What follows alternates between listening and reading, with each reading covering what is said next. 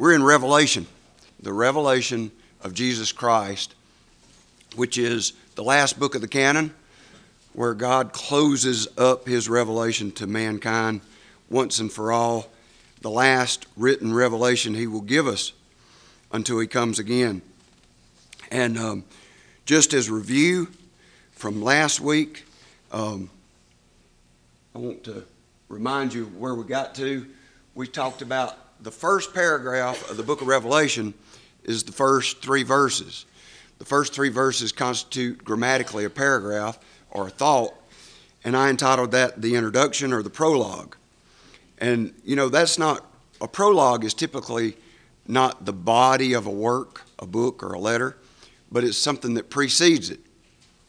And today we actually get into the body or the substance of the letter itself. And this prologue we outlined as having a bunch of S's, if you remember. Probably you can't see all this, but just quickly to remind you, bring you up to point where we are, we saw in Revelation 1:1 the style of the revelation, that is the essential nature of the writing being apocalypse. Apocalypse being the first word in the Greek, meaning revealing. The subject of the revelation, of course, is Jesus Christ. He's the central theme, the subject of every verse. The source of the revelation is that it's a divine gift. God gave it to him. To give to whom? The slaves of the revelation. That's the human recipients, his bondservants. What? The things which must soon take place. That is the soon of the revelation. It's prophetic character. And then we saw the sending. He sent it and communicated it by his angel in a supernatural delivery. And that was through the scribe, his bondservant John, at the end of verse 1, who testified to the word of God and to the testimony of Jesus Christ. And then we saw the secret. The secret of the revelation is the blessing. And the blessing is what? What is the blessing of the book of Revelation? It's upon those who read and hear and heed. And that special blessing, as I mentioned last week, is to point us to a wisdom, to a path where there is not one, to a confidence in the midst of turmoil and trials and tribulations that we can't have any other way. It is the only book that has a special blessing, so we should study it especially. And then last, verse 3, we saw, for the time is near. This is the seriousness of the revelation. It's compelling urgency. And that goes back to the soon concept in verse 1. The revelation is very serious. Why? Because it's imminent. Because it's coming soon. He's coming soon.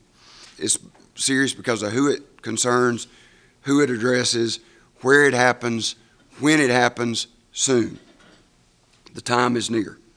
So, having been through that prologue, that inherent introduction, we now come to what I've entitled a salutation, a statement, and a signature.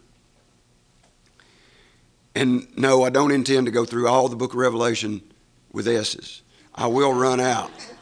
Let's look together at Revelation chapter 1, verses 4 through 8. The next 5 verses constitute the next paragraph in the book. And it reads, John, to the 7 churches that are in Asia, grace to you and peace from him who is and who was and who is to come, and from the 7 spirits who are before his throne, and from Jesus Christ, the faithful witness, the firstborn of the dead, and the ruler of the kings of the earth, to him who loves us and released us from our sins by his blood, and he has made us to be a kingdom, priest to his God and Father. To him be the glory and the dominion forever and ever. Amen. Behold, he is coming with the clouds, and every eye will see him, even those who pierced him, and all the tribes of the earth will mourn over him. So it is to be. Amen. I am the Alpha and the Omega, says the Lord God, who is and who was and who is to come, the Almighty. So, here is a formal salutation. And what is a salutation? You know, in a letter, in today's letter style, a salutation would be like what? Just Dear John or Dear Chuck. It's just, that's a simple salutation in our modern letters. But ancient letters had a much more formal salutation. That's what we're dealing with here is a greeting. It's a greeting, a salutation, and then followed by doxology. But that doesn't all start with an S, so we're looking at it as a salutation, a statement, and a signature. So the original salutation identifies the author, issues a greeting to the recipients, the original recipients, at the very beginning. Just in the way this is done, I hope you see how formal and important the letter of Revelation is. The Apostle John never identified himself in his gospel. He went through the whole gospel only referring to himself humbly as the disciple whom Jesus loved. But here in Revelation, he's no less humble, but he's overwhelmed by the comprehension that God has given him this revelation. So he identifies himself 3 times in the beginning. Chapter 1, he identifies himself in verse 1, verse 4, and verse 9. And then at the end, even in closing, chapter 22, verse 8, he identifies himself as I, John, am the one who heard and saw these things. So do you get a sense of how overwhelmed just in that John is to be the instrument through which God is giving this revelation? He is the human writer of the book, of the letter. Secondly, notice in this greeting, in this salutation, who are the original recipients? Immediately, we're introduced to them. They're identified as the 7 churches that are in Asia. Immediately, this book distinguishes itself. If any of you have heard anything about so-called apocalyptic writings, they're the term apocalyptic referring to what we typically think of today as chaotic or cataclysmic ancient Jewish writing that was common from like 200 BC to 100 AD. But this book is set apart immediately from that style of writing in this introduction because it says to the 7 churches that are in Asia. Why is that set it apart? Because all Jewish apocalyptic writing was fictional. It wasn't grounded in fact, in actual events, actual places, actual people. Here, these are 7 actual churches. These aren't symbolic. At least the churches aren't. We'll talk about 7 in just a minute. But these are literally ecclesia. The root word is what we get ecclesiastical from. Ek, meaning out, and klesia meaning to call. So this is literally the root word for church is what? The called out. So these are the called out ones that God, through Christ, has called out unto himself. As I mentioned, these are actual churches, not merely symbols. But I asked the question, why 7? Because wouldn't we suspect there are more than 7 churches in Asia Minor? Asia Minor is the realm of the Roman Empire that is modern-day Turkey. So it's a big area. And in fact, these 7 were the major cities in 7 postal districts. So communication would go to them and then be disseminated out into the little towns. There are many more cities, and Paul had been there as early as in the 60s.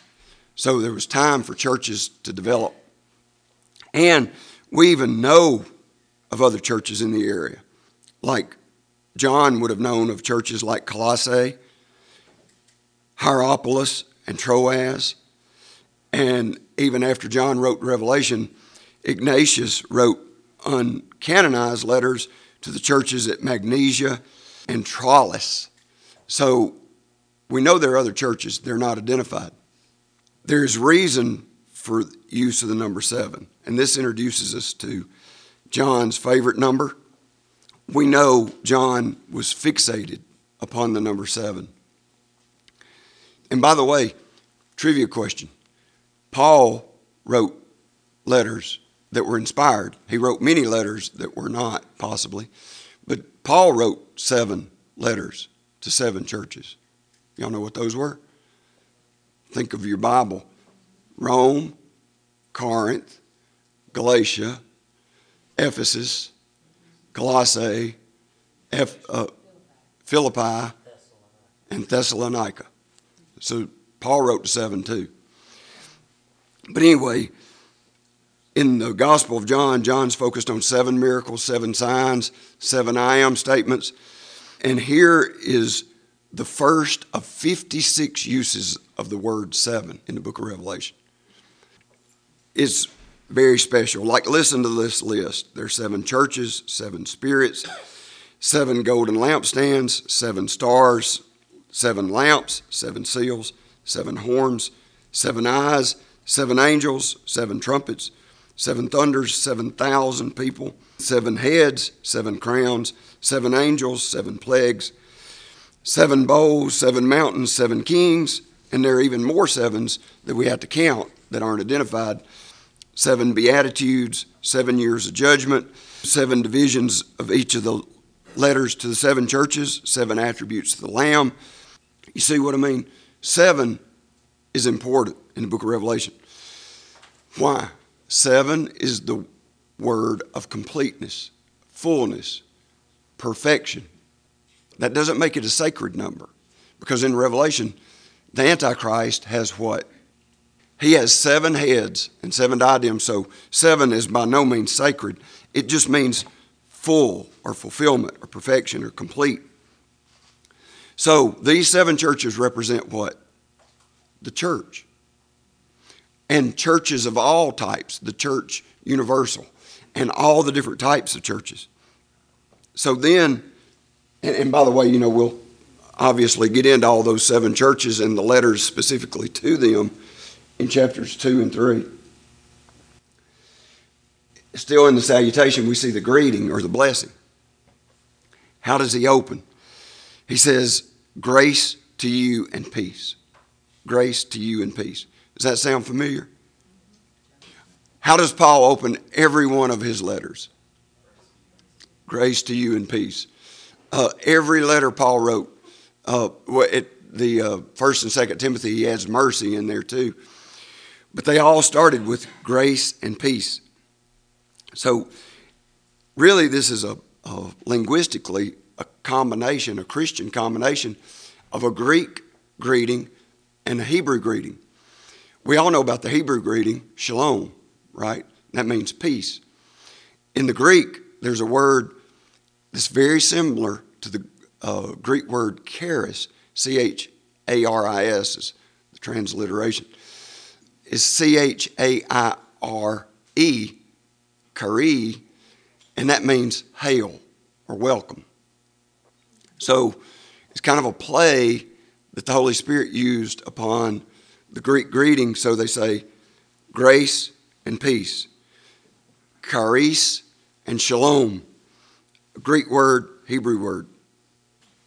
And isn't that appropriate for any letter from God to his people? Grace and peace. Because grace is that unmerited favor that we all must have. Except God unmeritedly bestow his grace upon us, we're hopeless. We're helpless. And what follows from the grace of God? Peace. It's because of grace that God's people can enjoy peace. Therefore, this is much more than just a casual blessing like we would do, like hello. But this is a serious, formal blessing upon the recipients of the letter. It's meant to bestow upon the people who receive the letter what it proclaims to them. And it also points to the inherent power of the Word of God. In the Word of God, there is power, there is grace, there is peace. And who's it come from? The source of all grace and peace is disclosed to us immediately here in this salutation in a Trinitarian identification of the source of that grace and peace. And of course, the Trinity is who? The Godhead.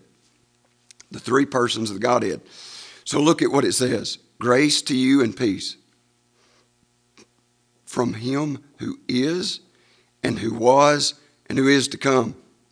So here is the first person of the Trinity, which is God the Father. This points back to what? The three tenses of the verb to be points back to what? Exodus 3:14. When Moses was on the mountain and God spoke to him in the bush, and he said, who shall I say sent me? He says, tell him, I am. I am that I am. Like, I am. If you understand my point there, God said, I am. So here is the perfect reference to that by God being identified different. And by the way, this is different from any other book of the New Testament. No book of the New Testament identifies God the Father in this way. It refers to him specifically as a reference back to the Old Testament to tie the beginning to the end and say, he who is, who was, and who is to come, God the eternal Father, is the source of this grace and peace to you. And then secondly, God the Spirit. It says, and from the seven spirits who are before his throne. Now you say, why does it say seven spirits? There's just one spirit. Well, again, what does seven refer to? Completeness, fullness, perfection. And really it points back again to the Old Testament. Isaiah 11, verse 2 said, the Spirit of the Lord, so here is the Spirit of the Lord, first aspect, will rest upon him, the Spirit of wisdom, the Spirit of understanding, the Spirit of counsel, the Spirit of strength, the Spirit of knowledge, and the Spirit of the fear of the Lord. See, the sevenfold aspect of the Spirit of God. It's also used in Zechariah's prophecy as a vision of a Hebrew menorah. You know what a menorah is? It's a lampstand that holds 7 candlesticks. In Zechariah chapter 4, Zechariah is asked, what do you see? And I said, I see, behold, a lampstand of all of gold with this bowl on the top of it, and it's 7 lamps on it with 7 spouts. And the reason why we know that's a clear reference to the Spirit of God is because 4 verses later in Zechariah 4:6, that's the famous verse that we all know where he says, not by power nor by might, but what? By my Spirit, says the Lord. You see, just trying to point out that right off the bat, we're introduced to the obvious symbolism in the book of Revelation. Some people think, well, this refers to 7 archangels or 7 heavenly beings. But I want to ask you a question. Would grace and peace flow from angels? Would angels be sandwiched in the middle of an introduction of God the Father and God the Son? This is a clear reference to God the Spirit. Third, of course, is God the Son. Verse 5. It says, and from Jesus Christ, the faithful witness, the firstborn of the dead, and the ruler of the kings of the earth. Here we see an expanded introduction of who Christ is. Why would John spend more time on God the Son than he did on God the Father and God the Spirit? Because this is the revelation of Jesus Christ. It's not that the Son has a higher position or rank than the Father or the Spirit, but that he is the revelation of God. He is the fullness of the Godhead in bodily form. He is who we see when we see God. God is a spirit. God the Father is a spirit. God the Spirit is a spirit. God the Son is Jesus Christ.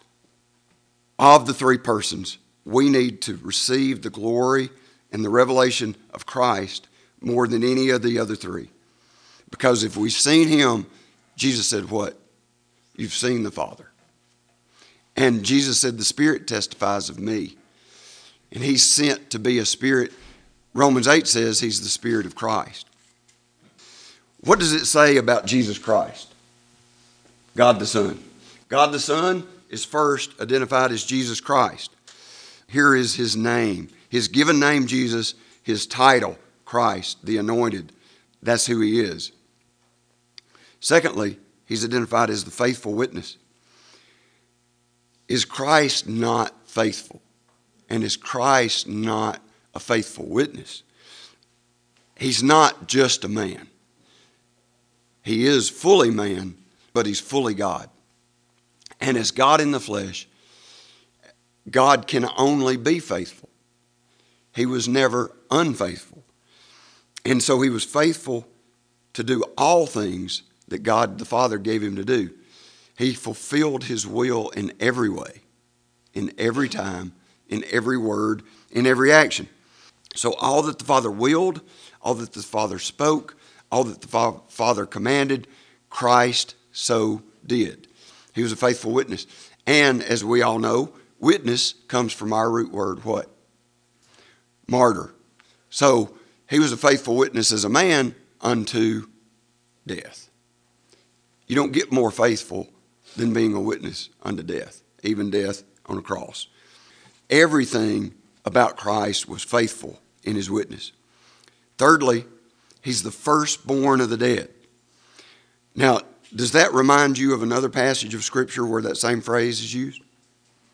In Colossians chapter 1, verses 15 and 18, the same word, firstborn, is used. And in Romans 8:29, the same word is used because it refers to him as he would be the firstborn among many brethren. Colossians 1:15 says he's the image of the invisible God, the firstborn of all creation. And verse 18 says he's also the head of the body, the church. He's the beginning, the firstborn from the dead. Same phrase here. So that he might come to have first place in everything.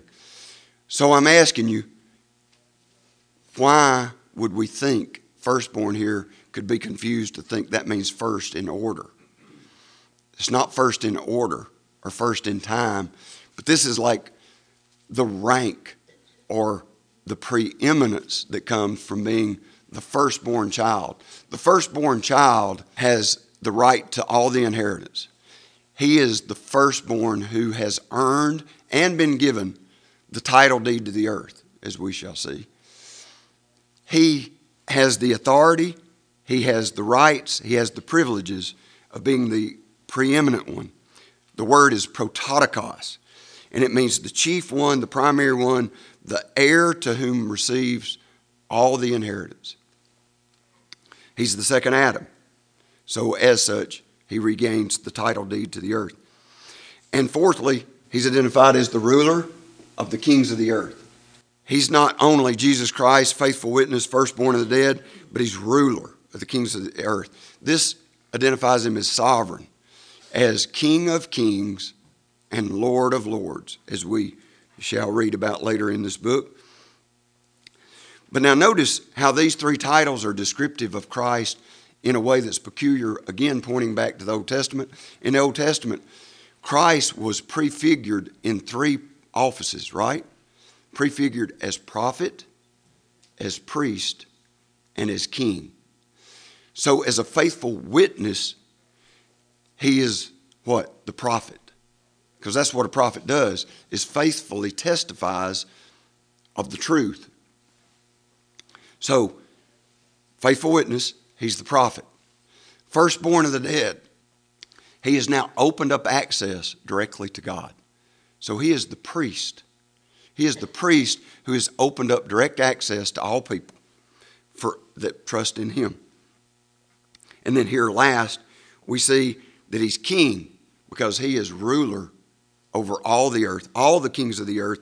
He is ruler over them all. And think about how encouraging this would have been to people in these churches this time when they're being ruled over by the despots of the Roman Empire, the Caesars. They were nothing compared to Christ's reign and rule. Immediately, now we switch from titles about Jesus to a doxology or a praise about Jesus. And we see this in these different expressions too, where it says, it's almost like John's going through here, receiving this revelation, writing it down, and he's just like Paul. How many times in Paul's letters is Paul going through the doctrine of God, and then he all of a sudden bursts forth into praise? What does John say? To him who loves us and released us from our sins by his blood, and he has made us to be a kingdom, priest to his God and Father. To him be glory and dominion forever and ever. You see what I'm saying? I mean, it's like John is going through, and all of a sudden he breaks out in this exalted praise to him who loves us. By the way, the verb tense of agapao there, God to man love, is present. The King James has it incorrect. The other translations are correct. This is God who loves us. Present tense. Not God who loved us, but God who loves us with an amazing love we can't comprehend or understand. And past tense, him who released us from our sins by his blood. Here it is past tense, indicates that he saved us. By the way, this points back to Christ's death being what? A penal, substitutionary atonement. When I say penal, substitutionary atonement, penal because what? He paid the penalty. Substitutionary because he paid the penalty for who? For us. He took our place. And atonement because he paid the penalty substituting for us, and it was satisfactory. It atoned for the sins of us with God the Father. 1 Peter 2:9 says, you are a chosen race, a royal priesthood, a holy nation, a people for God's own possession. So, we have been loved from past, present, and in the future, and we've been released from our sins by his blood. So therefore, he's made us to be a kingdom. He has made us to be priests to his God and our Father. And do you see how that naturally ties together?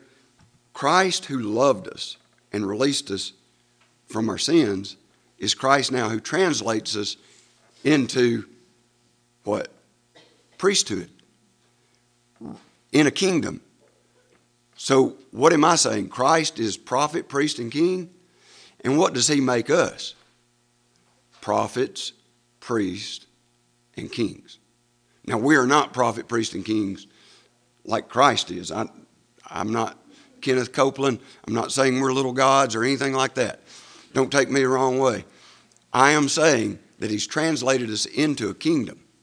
And as such in that kingdom, we are to be faithful witnesses. As such in that kingdom, we are to be priests who intercede for others. As such in that kingdom, we shall rule and reign with him, and even to some degree do so now, but shall rule and reign with him in the future. And like last night, when Rod convicted us all by saying, you know, we say we love people, but most of the world's going to hell, and we don't seem to care.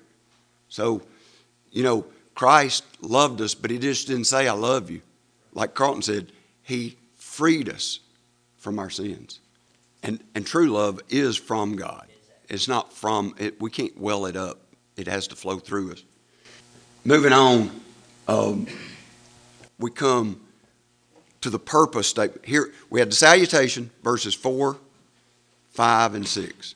Now we come to verse 7, and I know you probably can't read that.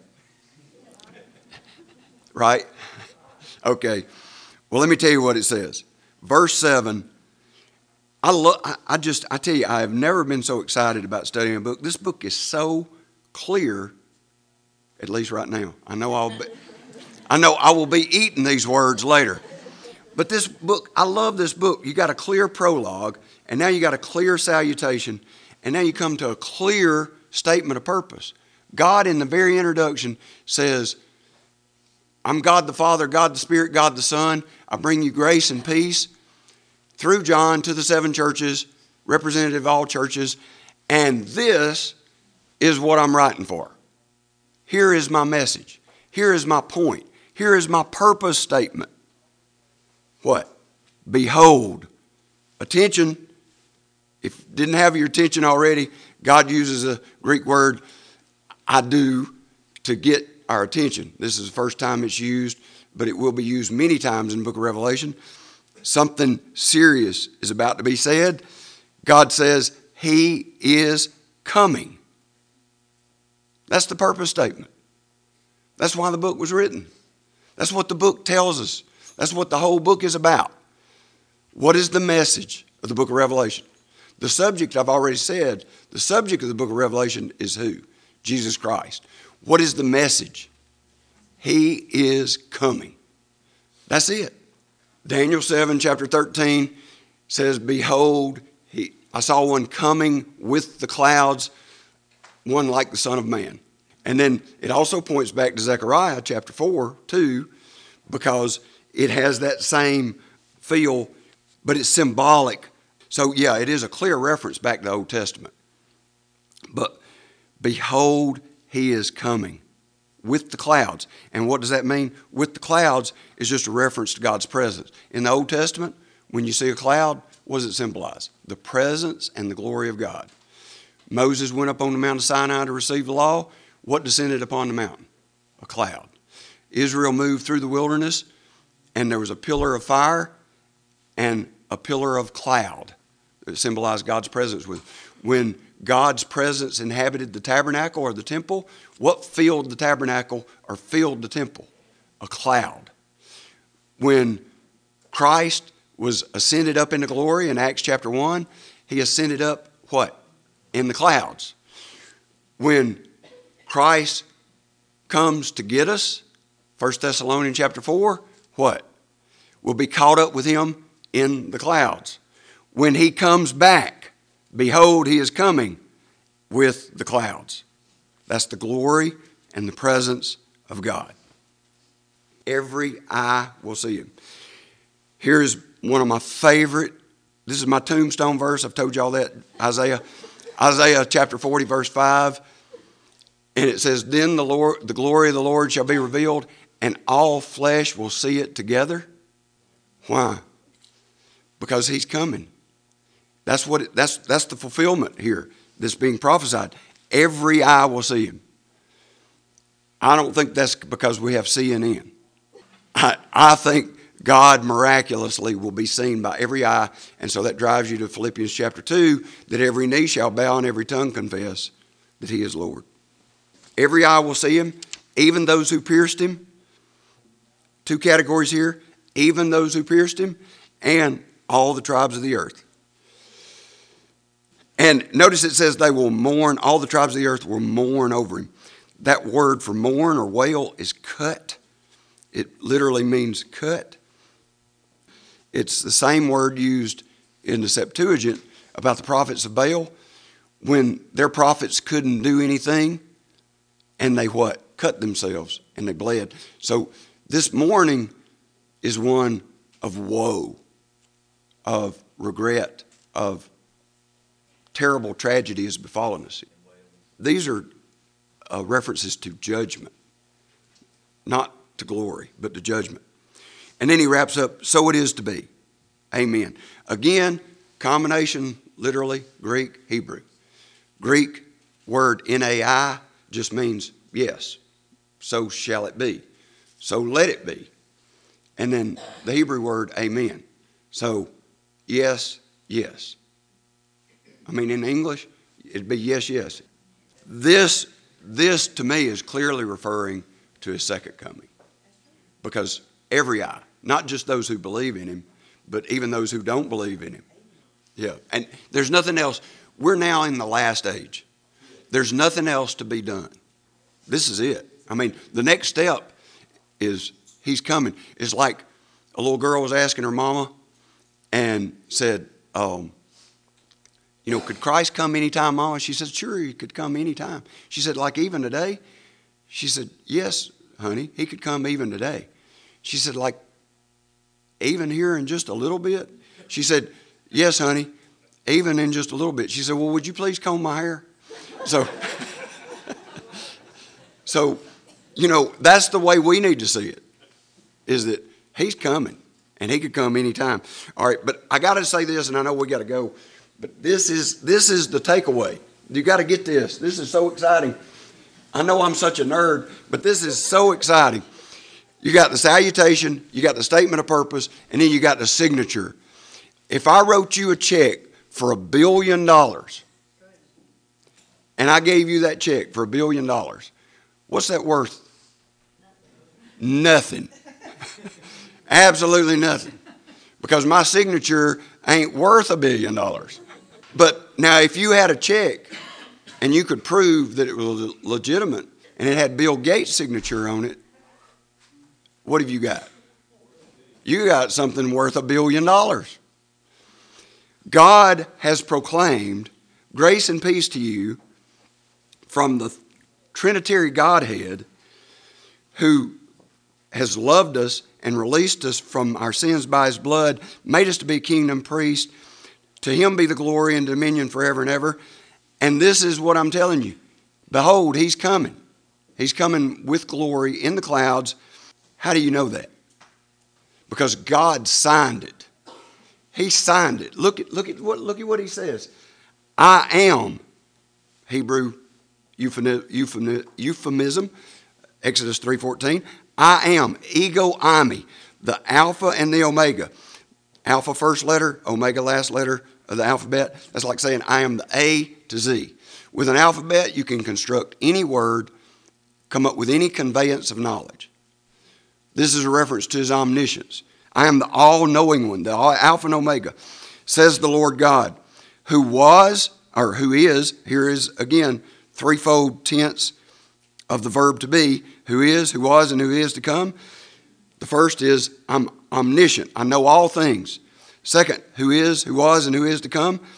I'm omnipresent. I'm everywhere. There's nowhere I haven't been. There's nowhere I can't be. There's nowhere I'm not. I'm everywhere. I'm the omniscient. I'm the omnipresent God, the Almighty, the Pentecost, the all-powerful one. That's his His omnipotence. Not his omnipotence, but his omnipotence. So he's omniscient, he's omnipresent, and he's omnipotent. He's all-knowing, he's all-present, and he's all-powerful. So if the all-knowing, the all-present, and the all-powerful God says, behold, he is coming, he's coming. I mean, this is his signature. This is his pledge. This is his absolute authority saying you can count on it. He's coming. C.H. Spurgeon said, he's coming, he's coming. Ears of faith can hear the sound of his chariot wheels. Every moment of time, every event of providence is bringing him nearer. Blessed are those servants who shall not be sleeping when he comes, nor wandering from their post of duty. Happy or blessed shall they be, whom their Lord shall find faithfully watching and standing fast in that great day. He's coming. Let's pray.